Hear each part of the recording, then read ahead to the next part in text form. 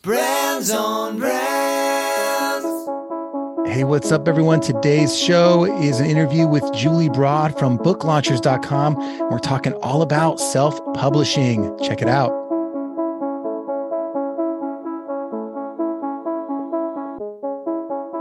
In a world where content is king and your reputation is your brand, how do you build a brand that matters? Welcome to Brands on Brands, a home for those that think different and push their boundaries. This is where branding that matters lives. Now, here is your host, Brandon Birkmeyer. Hey, what's up? Welcome to Brands on Brands. I'm Brandon Birkmeyer, your personal branding coach, and today is an interview episode. We are talking about self-publishing.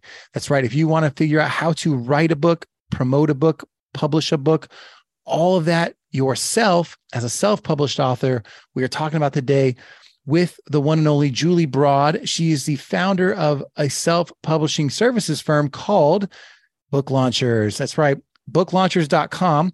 And she herself is an Amazon overall #1 best-selling author and knows what it takes to successfully self-publish a book. Her popular YouTube channel, Book Launchers TV, is out there helping people, especially nonfiction authors specifically, write and market books that people want to read.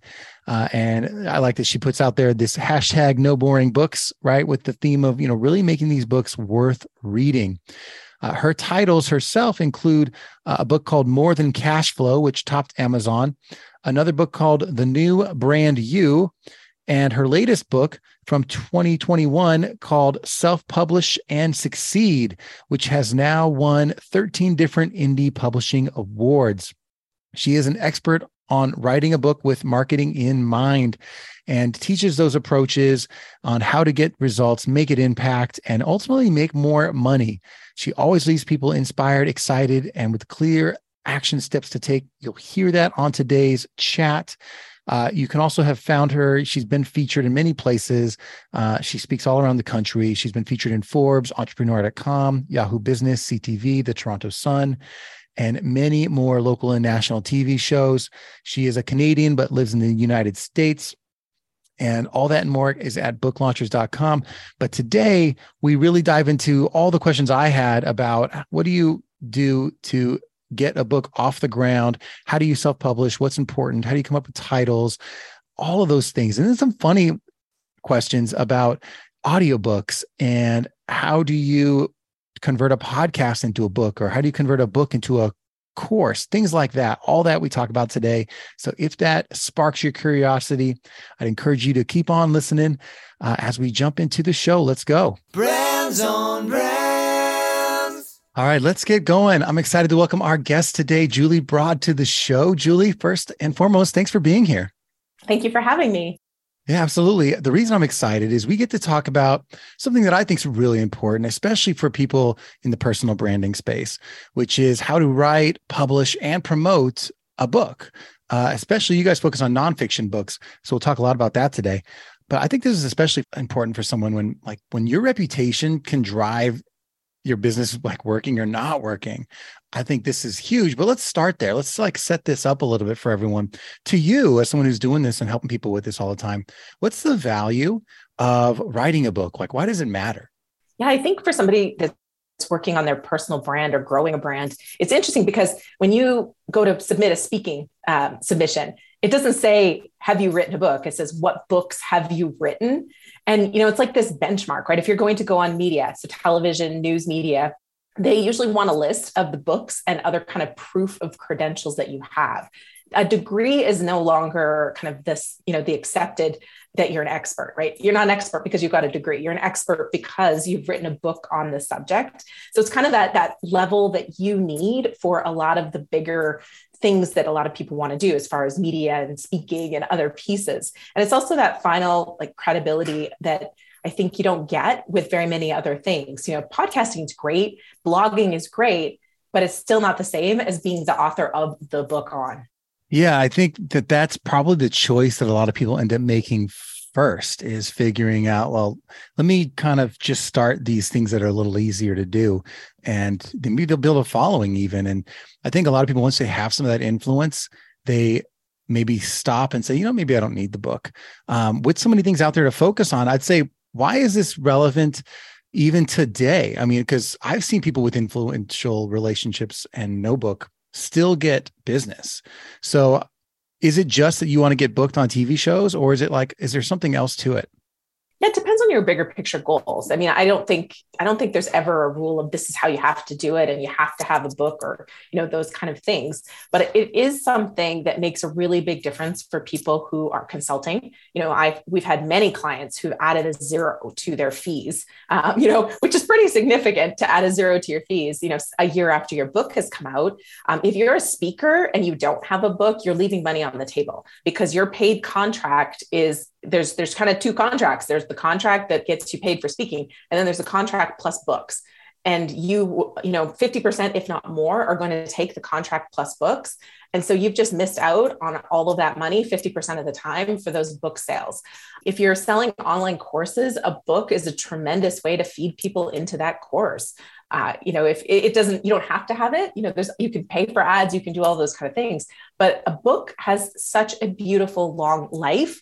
It's one of those things where I have a book that I published in 2013 for my real estate training and education company that I owned before book launchers. And it still generates leads for the person who bought the website from me. Because the book, that's 10 years later, and it's still generating leads. People don't throw books out. They pass them to their friends. They donate them to the libraries, and more people read them. And that's something you can't get with an ad that you pay for on Facebook. That book has a long life, and somebody probably paid you for that book in the first place. So you had monetized marketing that has a massively long shelf life. So, those are just a few of the powerful reasons. Yes, you can have a life and a business without a book, but it has powerful, kind of gas on a fire type potential if you do it right. Yeah, I think what I've seen is books can become business cards in a lot of cases. I've seen people that's the way to go. But to your point about it also being a revenue driver, I think that's huge and not something a lot of people think about at all. They're thinking about how do I get sponsorships or advertisers. But especially if you're speaking, I could see how that could be a huge asset. Absolutely. Let me ask you this, because I know the people who maybe they've already been thinking about creating a book, but maybe the people who haven't, would you say that everyone should write a book, or, are there cases where they shouldn't? Yeah. I mean, there's a lot of people who say everybody has a book in them, but that doesn't mean everybody should write a book, because I think there are some people who just won't give it the energy that it requires to do well. And I do think it's one of those projects where I don't want to stress people out, but once you've published a book, it's impossible to unsell the copies of books that have been sold. So if you're not happy with what you've put into the world, and you want to kind of hit undo, it's not that easy to hit undo. It's not like a blog post that you're not happy with that you delete and now nobody, maybe they use the Wayback Machine, but otherwise they can't get it. And so it's one of those things where I think you want to make sure that if you're doing a book, you're going to put the energy, the, investment, because you want to hire professionals to make it edited, to design it and all those pieces. So I think you have to be ready. But I don't necessarily think everybody has to write a book. And I, don't know if everybody has a book in them either. Yeah, no, I could see that. And I think maybe it's just sometimes it's not even the right time for someone along the way. I do want to dive into this idea of self-publishing, which is kind of your kind of real focus and expertise. And because I want to ask, what do you think gets people in the way of getting them started? But I already think it's that. I think it's that it's just so daunting. But let's talk about self-publishing. What is that? I guess let's explain that to people. And then what are the benefits? Yeah. So, typically there's kind of 3 ways of publishing, right? There's traditional, which is a publisher gives you a book deal. Sometimes you get an advance, which is just an advance against the money that will be made as you sell books. People have typically in the past anyways, seen that as the ideal. However, what they don't realize is that, especially in nonfiction, the publisher now owns what you have written.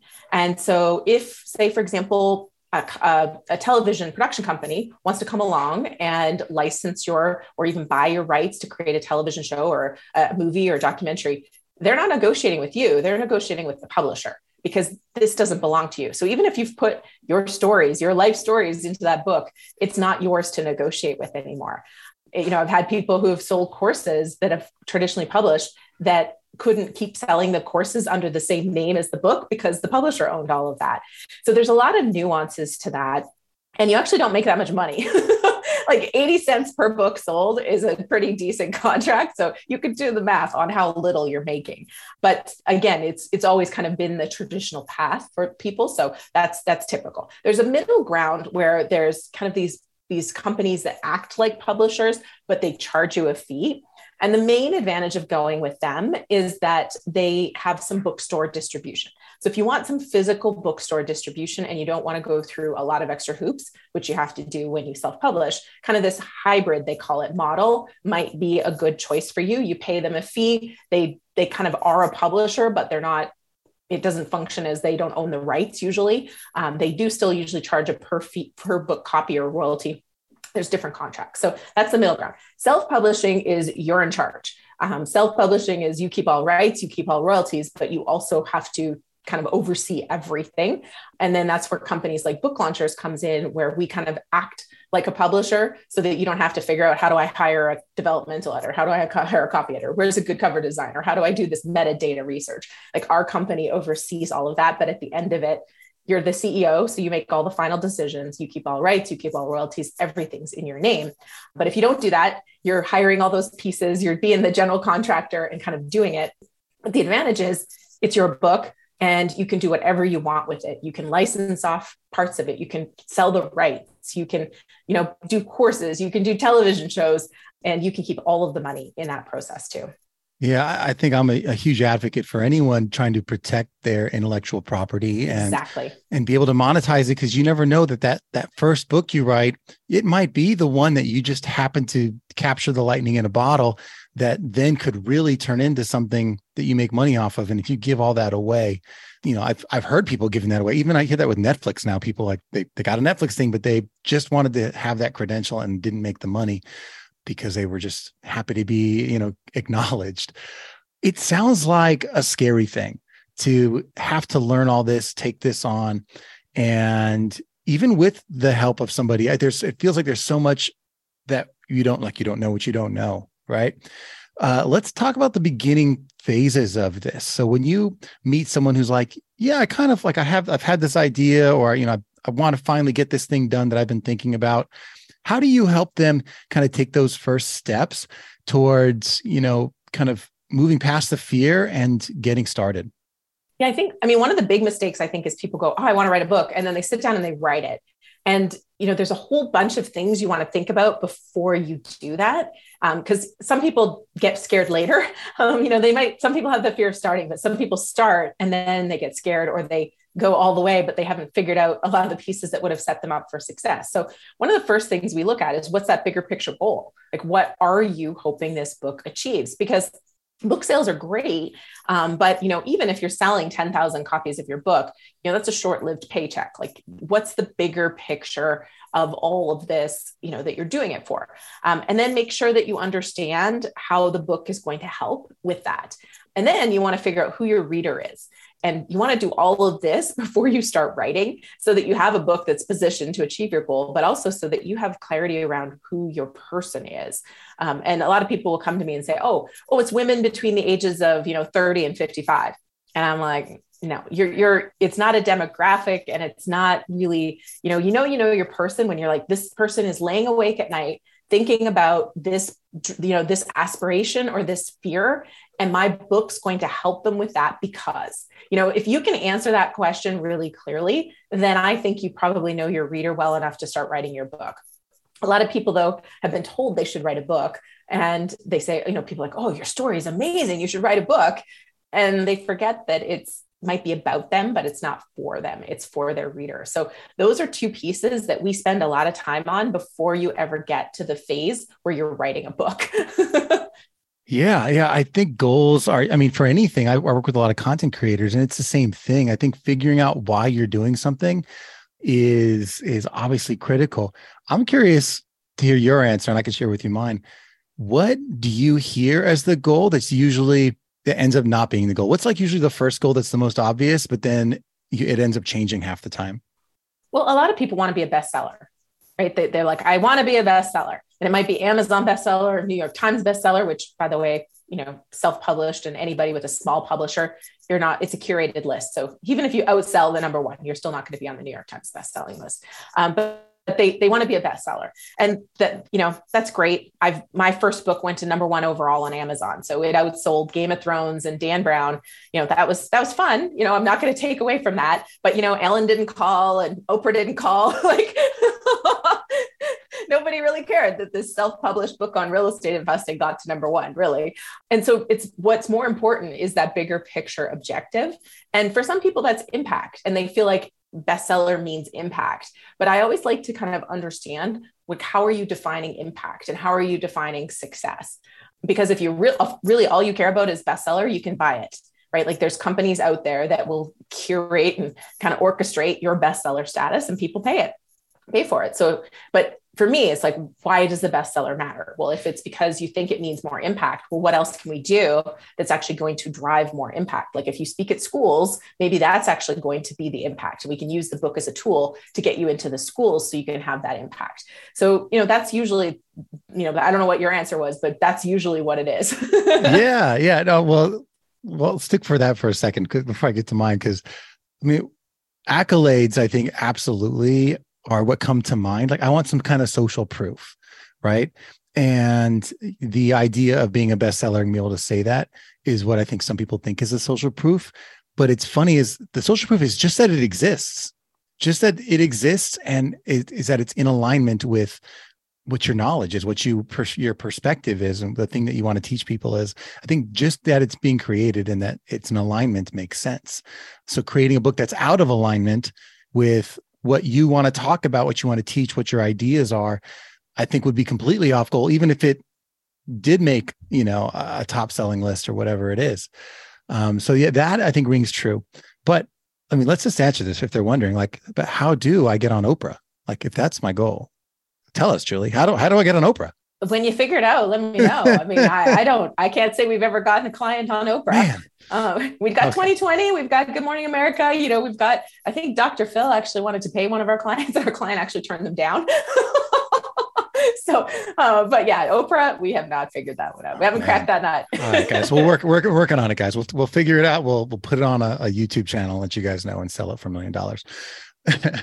But okay. So yeah, in my line of work, I think what we hear a lot is that the goal tends to be audience, right? It tends like, I want to have 1 million subscribers, or I want to have 1 million followers, or whatever that thing is. And I think that there are so many advantages to creating content in general, which I talked about a little bit. And I think that is what's often overlooked. What have you seen? Because I think what probably happens is once they've created one book, now they're thinking about number 2 and number 3. I'd love to hear like what you think are some of the rewards you've seen, or some of the changes that you've seen in the people who are out there and they're creating these books. What are some of the things you've heard from them that's like, oh my God, this isn't even what I thought it was going to be? Yeah. I mean, first of all, I do some interviews with clients, and the number one thing, when I would say, like, what surprised you the most after your book came out? The number one thing is always like the emails of people they don't know that have read their book and their lives have been positively impacted. Like that's hands down, almost universal, the number one thing that surprises people. But it's been interesting. Like we have one client who, her channel, she has a YouTube channel called Kathy Loves Physics. And while she was writing her book, her channel grew by 100,000 subscribers. And her channel's been around for a while. And it's not to say that the book led to the channel growth, but the content that she was putting on the channel was very similar to the content that she was putting into the book. And so it's like that thought process of getting clarity around what you need to say and who you're telling these stories to. In her case, it's all historical. Her book's called Lightning Tamers, about kind of the history behind electricity and all the drama and that kind of thing. And so telling those stories on her channel just went crazy. And so that's really cool to see. And I think a lot of people underestimate the value of, because it is hard work. Like I'm not going to say, hey, it's so easy, write a book today. There's people out there that will say you can write a book fast, but it's probably not going to be good. But the value of the thought process that goes into thinking this through people constantly find that it refines their message, and that helps their marketing. That helps them talking to their customers, which leads to more sales. And in her case, it was more content for her channel that was really hitting the mark, which also was very encouraging and helped her book launch quite nicely too. Yeah. So what does get in the way? I mean, I bet there's a point where people say, you know what, I'm just going to do it. I'm curious what you've seen that catalyst be where people finally take the plunge. Like what's getting in their way, and what have you seen helps them overcome that? Yeah, I mean, I think everybody has kind of 4 monsters that hold them back, that I call them the monsters. You have your fear of judgment, you have your imposter syndrome, which I think is a really big one. Like a lot of people are looking around going, who am I to write a book?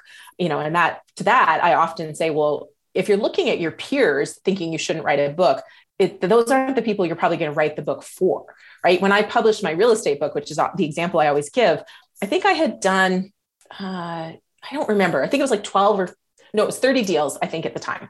And I didn't own 30 properties. I think I owned 15 at the time, but I'd done 30 deals. And I was looking around at all these people who'd written books and done hundreds of deals. And I was feeling like this book is not going to matter. Like nobody's going to want to read this book. But I eventually kind of realized that the person who needed my book was trying to get deal 1 done, or they'd done one and it was a disaster. And so if you look at the person that you're writing the book for, they're probably going to relate a lot more to you being closer to where they're at in their journey, but far enough ahead that you can, look back and say, hey, like there's a big pit right there, like jump over top of that and hey, drive around this spot, and guide them to where they want to go. That I think really helps people get over imposter syndrome. But that's a big, big, big one. I think that stops people from ever starting is like that, who am I to write this book? But if you think about the person who, or even if it's kind of similar to your story, like what would you have wanted? Like, would this book have helped you? That often can help with that. And then, fear of success and fear of failure are also big ones for people. They don't always hit at the beginning. They're not always the thing that stops them, but it can be the thing that makes them ask for 45 cover revisions or just never let the book leave layout. And I think, again, everything goes back to that person you're writing to have the impact and kind of the bigger picture goals. So the impact for you on your life, your business, your company, if you have a team, on them, but then also just think about that single person that if you don't ever publish this book, who's going to help them? Like who is going to help them? And a lot of times that can help you get over that hump and get to where you want to go. So if you can't get excited enough about what it's going to do for you, get excited about what it's going to do for somebody else. Yeah, exactly. Is that all 4 monsters? Yeah. The fear of failure, fear of success, imposter syndrome, and fear of judgment. And the fear of judgment too is one of those things where I think it's kind of like when you step on a stage, if you're looking at everybody and trying to make everybody in the room like you, you're going to be terrified. But if you just find that one person in the audience that you're like, I'm going to help you today, it helps kind of keep the fear of judgment at bay. And it goes back to that reader. Yeah. I have so many questions about this, but I'm going to start with some easy ones because people are like, well, how long does this really take? Is it 2 years? Is it 1 year? Is it all dependent on how fast and how slow I am? Like, let's talk about the timing of this and the effort. Yeah, I mean, really, it truly does vary. We have clients who work with writers, and typically the process is a little more predictable when you work with a professional writer. So most of those folks are launching their book within 12 months. And occasionally it's a bit faster. And if they, ask for 42 cover revisions, well, then we're looking at, 15 months. But if you're writing it yourself, it can take you a year to write it. We've had clients write it in 12 weeks. We have a course actually where we help people write it in 12 weeks. But then, the thing is when you write a book really fast, what you find is your editing is going to take longer because, you got the content out, but now that content needs a lot of refinement and polishing to make it really great for the reader to go through. And so for them, you're probably looking at a year and a half total from, start to launch the book. But yeah, it's a 9-month project at the minimum in order to get it written, get a really good couple rounds of editing in and design. And that's dedicating about 2 to 5 hours most weeks. If you have a lot more time, you can go a little faster, but you're still going to have a certain timeline because you need professionals that are going to dig into your book and go through it at various points. Yeah. And if you guys want to know more about this, just because I know people are like, I'm curious. Definitely go to booklaunchers.com and check out everything there. Julie has written a book on How to Self-Publish. It's called Self-Publish and Succeed, the No Boring Books Way to Writing a Nonfiction Book That Sells. That came out in 2021. Julie, I'm going to tell you, I like how you've set up the book. I haven't gone through the whole thing yet, but when I interview people who've written books, I love going to Amazon, looking through dive into the book, and it shows me the initial pages. And I love looking at the chapters and the subchapters, just the names, because half the time I can actually pretty much know 80% of the book just by looking at how they titled things and using my imagination. Because it's like, oh, how to, be a photographer. And it's like, here are the chapter names. Step 1, buy the right camera. Step 2, it's like, find the right environment, learn lighting. I'm like, okay, so I have a sense for it. For your book, I was really kind of intrigued because the chapters themselves are titled like I would title YouTube videos to really grab people's attention. So I think you really stuck to the no boring books mantra because all of them were enticing. And I want to know more about, and I'll give you some examples, guys. Some of the chapters such as ghost hunting your way to a book, or the unexpected problem with book editors, or the reader only cares about one person and it's not you. Like things like that really pulled me in. But here's one that I want to know, just because we are friends. I hope you will indulge me, Julie. Chapter 11, 20 pages can make or break your sale. What does that mean? I need to know what this chapter is about. I promise I'm going to buy this book after the call. What is this all about? Yeah, well, you've actually kind of just alluded to why the first 20 pages are so important. So Amazon has the look inside feature. And a lot of people will do exactly what you did, which is browse those first 20 pages. A lot of people waste those first 20 pages. They'll write a really self-focused introduction. It's like meandering about how they were walking in the forest one day and inspiration struck. Nobody cares. They want to know why they should read this book. And if you're going to solve the problem that they have, that this has got them clicking on it. And so you want everything that's in those first pages to sell your book, and your chapter titles, which is beautiful. Like you've exactly kind of identified something that I think is really important, which is those chapter titles are often the final decision maker, because people go, have I read all the stuff in this book before? And they use the chapter titles to determine whether it's going to be worth their time. It's not about the money, right? Books are less than $20. People aren't usually deciding whether they're going to put $20 in. They're deciding whether they want to put their time in, whether they want another book on their Kindle or on their bookshelf. And if you don't use every chapter title to sell your book, you're missing out. And I approach everything in the first 20 pages of your book as, is this going to sell my book? Even your dedication. Does it kind of make, does somebody want to spend 8 hours with the person who wrote this dedication? Think about the Oscar speeches, right? You get to kind of get a sense of somebody's personality from these things. So that is the essence of what those first 20 pages is. I feel like I got so set up, and that was not on purpose. It's very, beautiful. Very meta.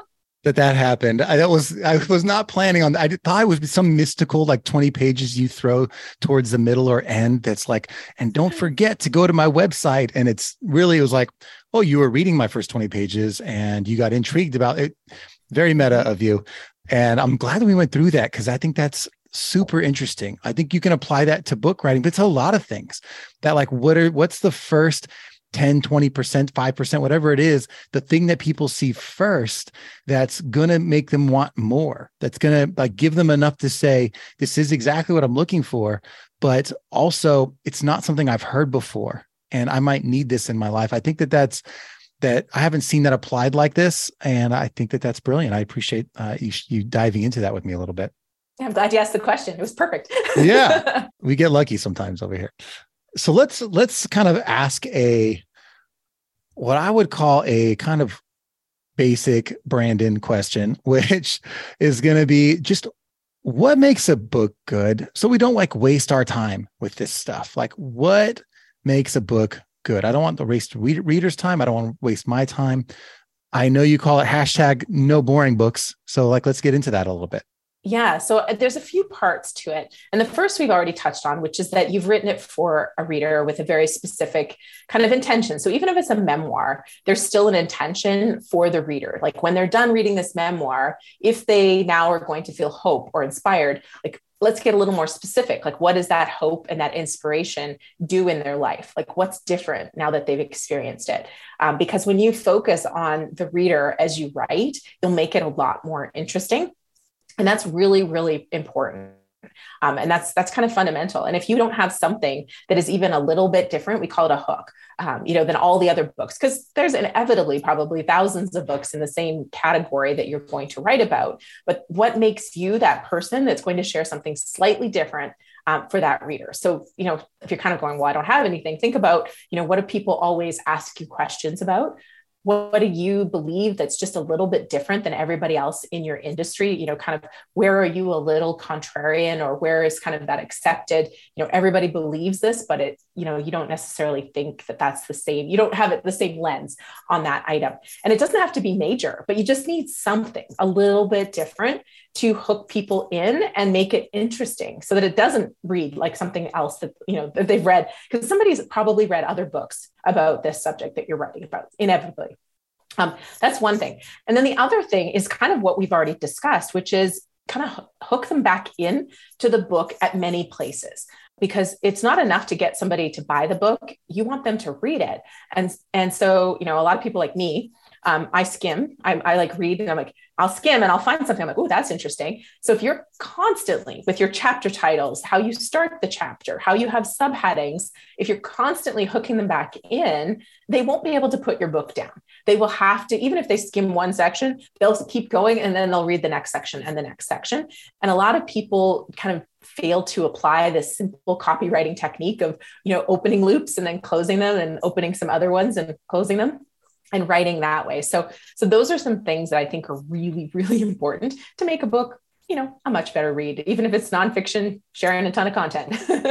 Yeah, that really, it sounds so true to how I actually read a book these days. I think I used to, back in the day, read from cover to cover, but it was mostly nonfiction, or not mostly fiction, because you had to. But now that I read so many more like business books and self-help books and things like that, I do read them differently. If I read cover to cover, I would fall asleep and I wouldn't really get through it.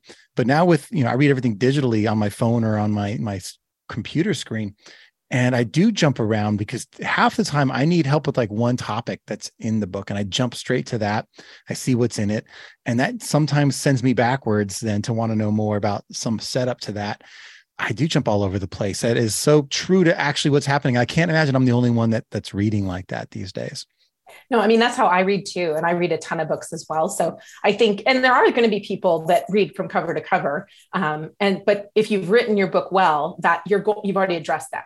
So it's kind of like all those other people, you want to address them and keep them coming back and hooking them back in to finish your book.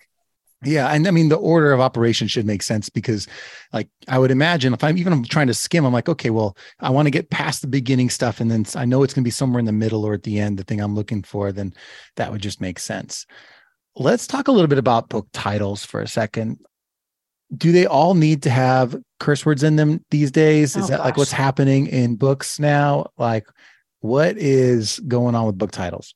I mean, preferably you don't. I know it seems trendy and a lot of people get excited about it, but it is such a pain in the butt. Like, you can't run ads. You can't we've had clients that insist on doing it. And it becomes a whole, jumping dance of who can we publish this with and who can we run ads with and how do you promote it? And some podcasters will not have you on their podcast if you have a swear word in your title, because they don't want anything to do with it. And some media will not, they'll never show your book on television if it's got a swear word on it. So everybody goes, yeah, but Mark Manson did so well. And I'm like, Mark Manson had a giant following when his book came out. You have 500 people, on your newsletter list. It's not the same. So yeah, it's better not to. I mean, if you're really, really focused on it, you really, passionate about it, you can do it, but you're limiting some of the things that you're going to allow yourself to be able to do. Yeah. And that was a little tongue in cheek, but I'm going to throw just some random things at you. So How do you feel about and this is your perspective, right? Everyone's got their own thing that they'll do what they want. So like the using just very colloquial phrases as your book. So for me, it would be like, my book would be, dude, where's your brand? Or like, bro, tuck in your shirt, right? Like something like that. How do you feel about those? That's great if you're addressing a certain type of guy in your audience, and if that's who your audience is, do it. Because the title has to speak to the reader. Like it doesn't matter if you like it, really. All that really matters is your reader going to go, that book's for me? And so if your title does that, it's easy for them to say, it's easy for them to remember, they can spell it. And there isn't another popular book out there that already has that same title, because everybody can have the same book titles unless it's trademarked. Like Freakonomics is a trademark title, so you can't do that. But most book titles are not copy. You can't trademark them. They can't be copyright protected. So yeah, you could do it. And if that speaks to your reader, I think it's great. Yeah, I guess that is what I'm trying to get to the heart of, because I guess if it has to speak to your reader versus, because the other end of the spectrum would be very search engine optimization based.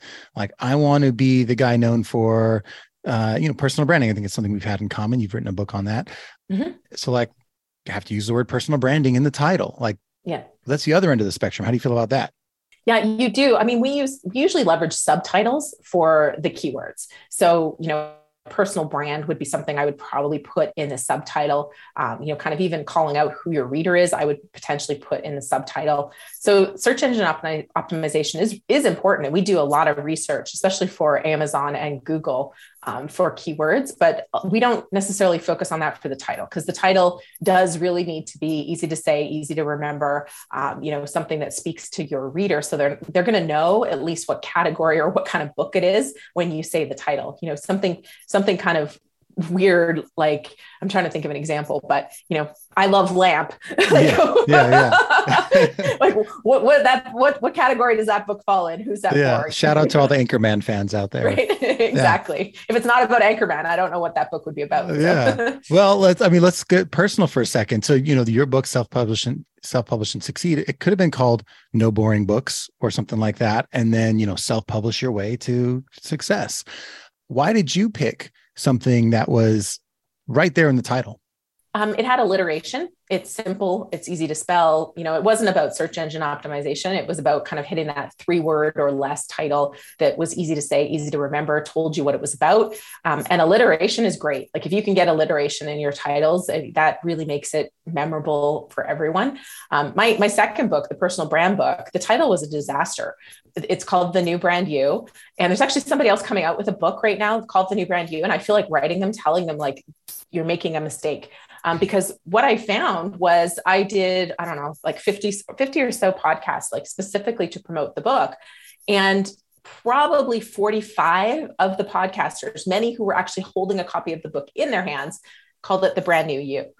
And so if you've got a book title that just doesn't register in people's brain for whatever reason, it's a bad title. And when you search The Brand New You, sorry, now I'm getting them both mixed in my head. But when you search the wrong title, Dory Clark's branding books come up, not mine. So I probably sold some of her books in the process of my promotion. So the title has to be memorable and easy to say for people.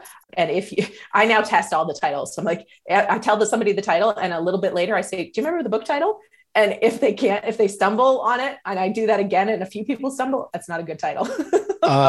See, there's so many things in alignment between your world and mine, because in the podcasting space that happened to me, in the website space that happened to me. The show used to be called, for those that are newer listeners, it used to be called Brandon Brands.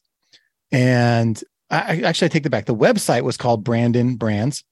And then, just to throw them a loop, I called the show Brands on Brands on Brands 3 times. Yeah. And I had both URLs owned and whatever else. And man, did that just cause enough confusion, because everyone thought that the website was Brands on Brands and that the show was called Brands on Brands. And they even thought my last name was Brands. It created a lot of confusion. Oh, yeah. And eventually I just changed it all to Brands on Brands, because I was like, well, that's what people were saying anyway. Yeah. And then now I get the comments. There's no confusion anymore, but I get the comments. You know what would have been great? You should have called it Brandon Brands. and I'm like, oh, I tried, man. I tried. It didn't work out for me. Let me ask you this. Do you have just a running list of like future book titles that it's like an unending list of things? Or have you now gotten so far into the matrix that like, you're like, I don't do that. I don't make that mistake anymore. Like, what's that like for you?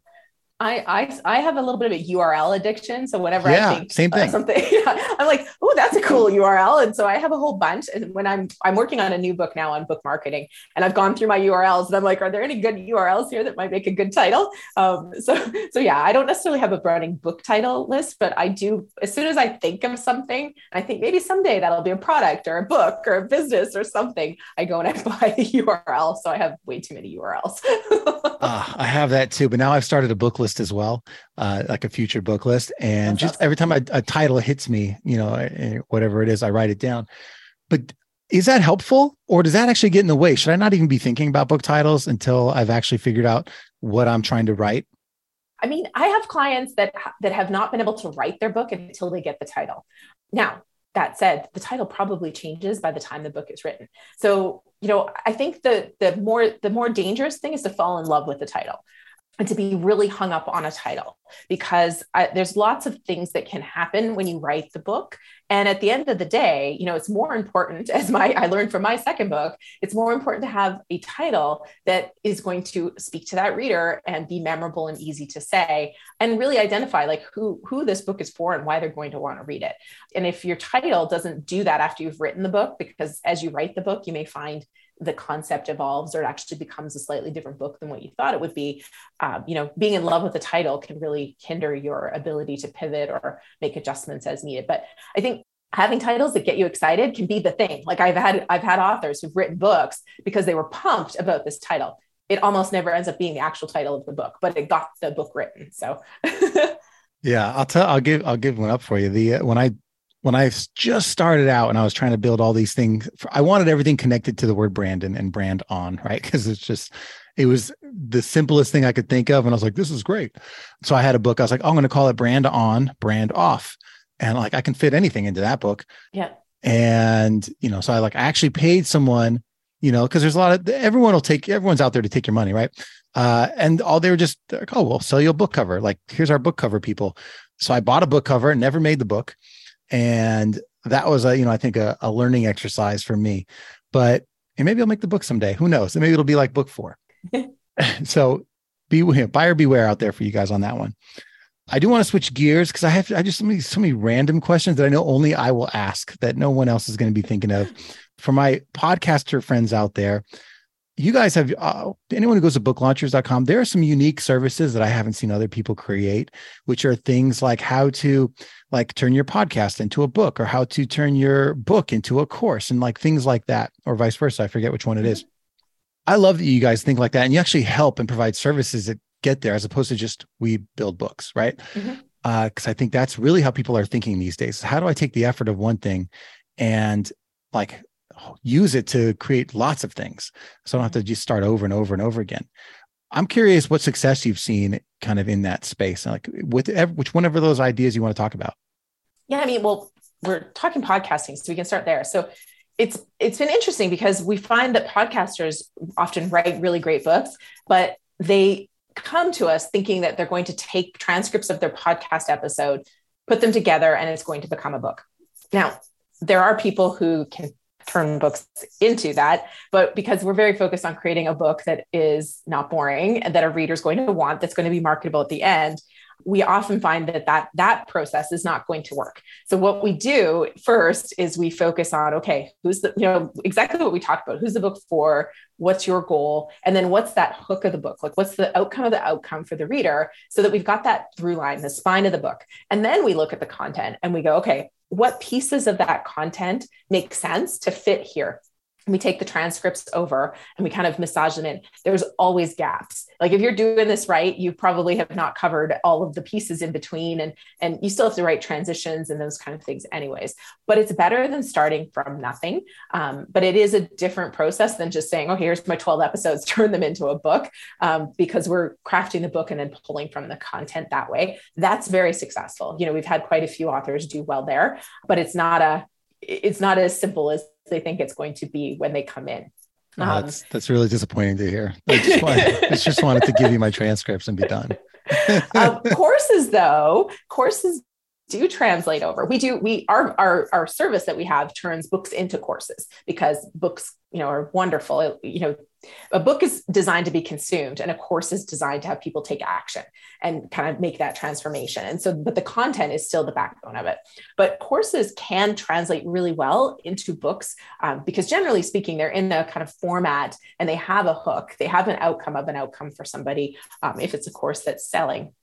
So the difference though, is that your course is probably fairly, I don't want to say boring, but it's, you're just kind of saying, hey, go do this. Here's what you need to do. And it's very information exchange. So the book needs the course content. It translates a lot more, but you need to add some more personality and stories to it to have it be a really strong book as well. But yeah, they all go hand in hand. And the content, like you said, you've done the hard work of thinking and creating this content. And it has so many uses and purposes and repurposing. And people say, oh, well, if they read my book, they want to buy my course. And that is just not true. I mean, you've got Oren Klaff's book there. With his first book, Pitch Anything, I love that book so much. I bought his course. He had a course that came out like 2 years after the book. I bought the course and the course was identical to the book, but I didn't care because I loved the book so much. I went through the course and then there was some support. There was some access to Oren. You had some calls with him. It was worth every penny. And I'd do it again. So yeah, it's for that. If you've got that clear outcome of an outcome, it can just go everywhere. Yeah, Oren's been on the show. His book, Flip the Script, is his newer one, and Pitch Anything was his original one that like brought him to fame.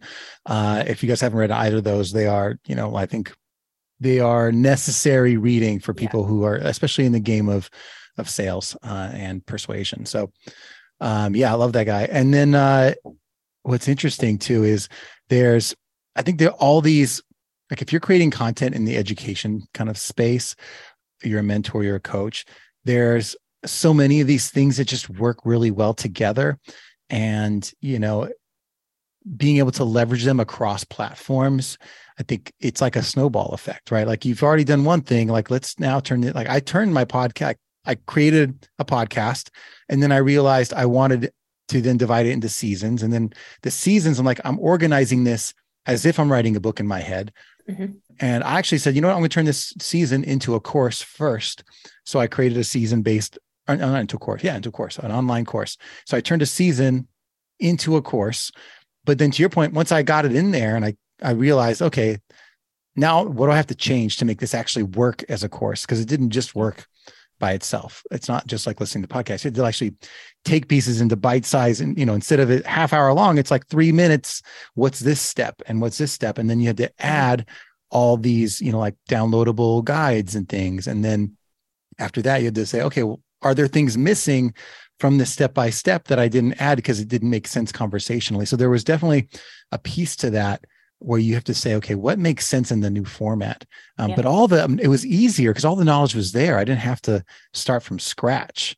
So I think there's some synergy there for sure. Yeah, it works for talks too. So, if you've got, and that's also, something I recommend when people are thinking of chapter titles is I'm like, think about it as a talk. Like if you were going to get up and do a 40-minute talk, what would your talk title be? And what would you have to say in that talk to communicate it? And it goes the other way, right? You have chapters that probably will be a great talk topic. My book, the new brand you, now I'm going to keep calling it the brand new you because I've told the story now, it's in my head. But I had a chapter title called "You Are Who Google Says You Are." And that was pretty much the only thing that worked with that book. And I sold a lot of books giving talks on that subject to various groups and organizations because everybody's like, well, my people need to know that like they're being judged by their Google results. So, it was a great little feed in. And I just took the chapter content and turned it into a talk and a workshop. You never know. I mean, it's like, well, in Oren Klaff's book, he has this one chapter called Plain Vanilla. And it stood out so much to me that I always use it in examples, and I use it in something I teach other people. And you never know what that nugget's going to be, but when you take those steps to actually break these things out into like bite-sized pieces, you might find some new revelation, to your point, that you could use in another way. That's amazing. Another random question as we're kind of coming towards the end here, because I just want to know, would you ever recommend an audiobook only without a book? Because for a podcaster, you're like, that seems like a temptation right there. Yeah, I mean, so that's an interesting question because audio is growing rapidly. And, for the first time at the end of 2022, I kind of did my, kind of looking forward to 2023. And I said, not doing an audiobook is a mistake in 2023. And it's the first time I've kind of said that particular statement.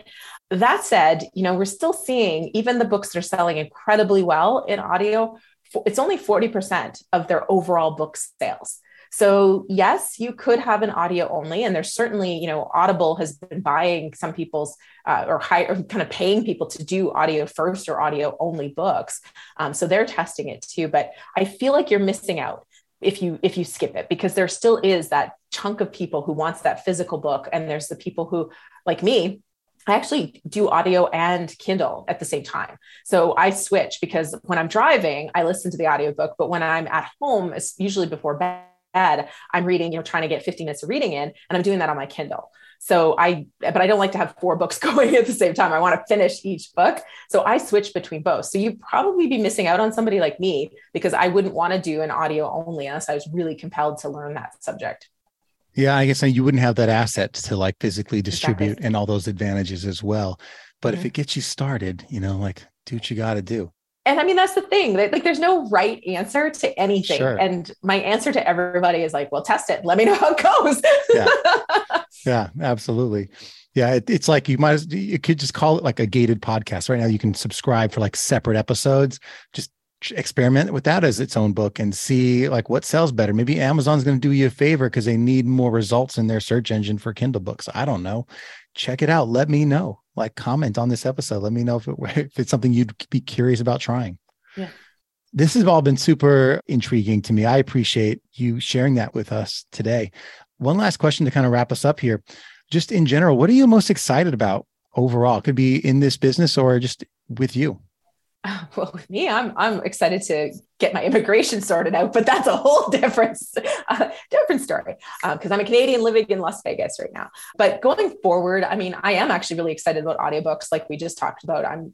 It's growth in an otherwise fairly, books don't change a lot year over year, like a little bit up, a little bit down, a little bit up. But audiobooks are growing. Spotify is in the audiobook space now, which I think is really exciting. So I'm pumped about that. AI coming in. I think there's some really cool opportunities to drive some of the costs down, to have some more creativity. I don't have the fear that AI is going to replace humans in this space anytime soon, but I do think there's going to be some cool opportunities, and there already are, in book covers and some things like that, for AI to contribute and reduce costs and make it easier. So those are some of the things I'm excited about, but typical entrepreneur, I have a long list of things I'm excited about. Yeah. Well, awesome. Well, I appreciate again you sharing all of your knowledge and insight and perspective with us today. And if you guys want to hear more, that the website that we talked about today is booklaunchers.com. Pretty easy to find. Everything about Julie, her company, and how they help people. Her books are listed there, courses, ways to work with her. All the things are listed there. And go check it out and get that book out there. Get that idea out of your head. Give yourself another branding asset to add to your tool belt. Thanks for spending time with us today, Julie. Thanks for having me. Yeah. And thank you guys for listening. As always, continue to tune in. We'll keep bringing you the tips, the tricks, and all these little deep dive questions that pull these little nuggets of insight out for you to implement in your business. And as always, we will catch you next time.